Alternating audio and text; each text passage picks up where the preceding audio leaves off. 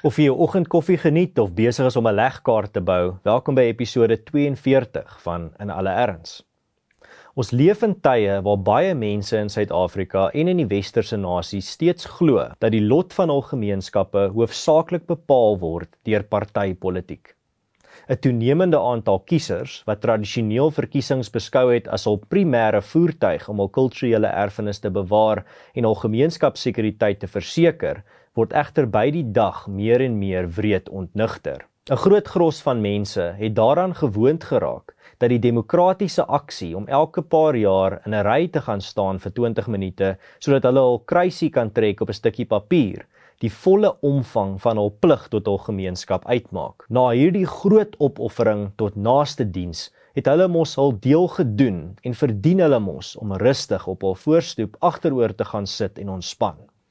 Meer en meer mense word egter by die dag uit hierdie gemaklike en gerieflike droomwêreld wakker geruk, na mate hulle toenemend gekonfronteer word met groeiende kroniese staatsverval onder die toesig van 'n onbevoegde, korrupte, apatiese en meestal vyhandige ANC-regering. Hierdie toksiese konkoksie, gemeng met die chaotiese aard van koalisiepolitiek, waarin partye gryp na modder eerder as na hamers, spykers, sement en grawe om aan die werk te spring, vorm die sanderige basis waarop Suid-Afrika se fondamente, sowel as vele ander lande se tans kantel.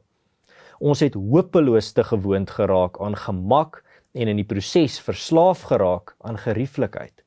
Ons het holderste bolder al ons basiese verantwoordelikhede teenoor ons gemeenskap gedelegeer en uitgekontrakteer aan beroepspolitici wat nie oor die wil, visie of vaardighede beskik om die talle krisisse wat ons daagliks in die gesig staar op te los nie. Ons voorouers se kulturele nalatenskap is klinkklare bewys dat hulle, toe dit absoluut noodsaaklik was, bereid was om groot opofferings te maak vir hul gemeenskap ter wille van hul nasate.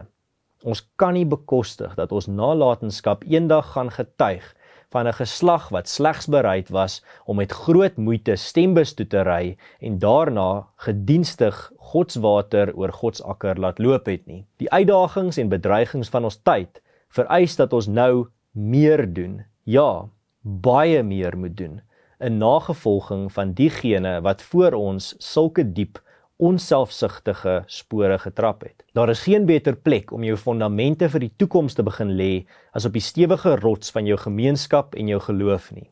Hierdie tuisveld voordeel is vir 'n rede 'n bepalende faktor in baie sportuitslae. Om jou gemeenskap te versterk is soos om jou immuunstelsel te versterk. Dit maak jou baie minder kwesbaar en meer weerstandig in moeilike tye. Jou ingesteldheid moet een van bereidwilligheid wees om op te staan, te veg en getel te word vir dit wat verdien om bewaar te word in jou woonbuurte, dorpe en gemeenskappe.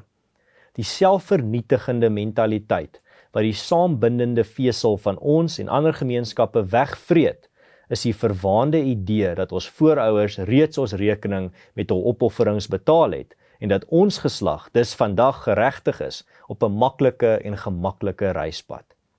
Ongekende vlakke van materiële welvaart in moderne tye het baie Afrikaners naïef laat glo dat die boog van die geskiedenis reeds vir ons gespan is, dat ons indrukwekkende kultuurkasteel noukeurig deur vorige geslagte voltooi is en dat hulle nou, soos in die veeverhale van ouds, vir ewig gemaklik en gelukkig op hul bodemlose nalatenskap kan lewe.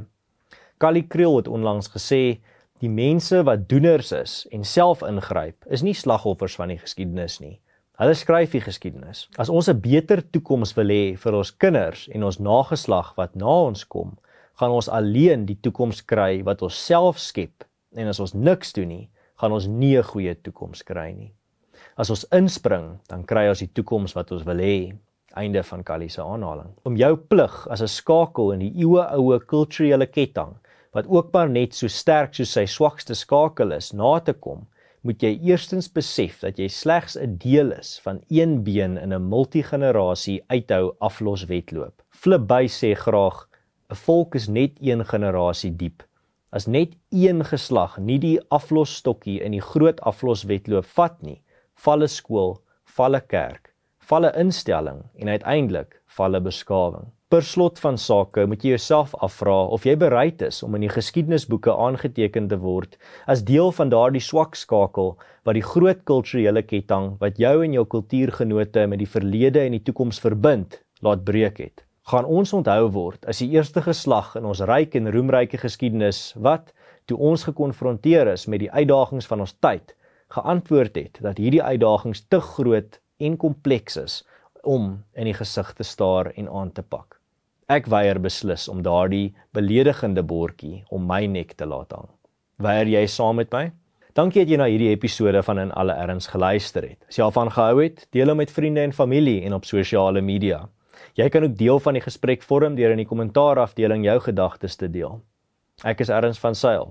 Hou moed, hou koers, dink vir jouself en dink vooruit. Tot volgende keer.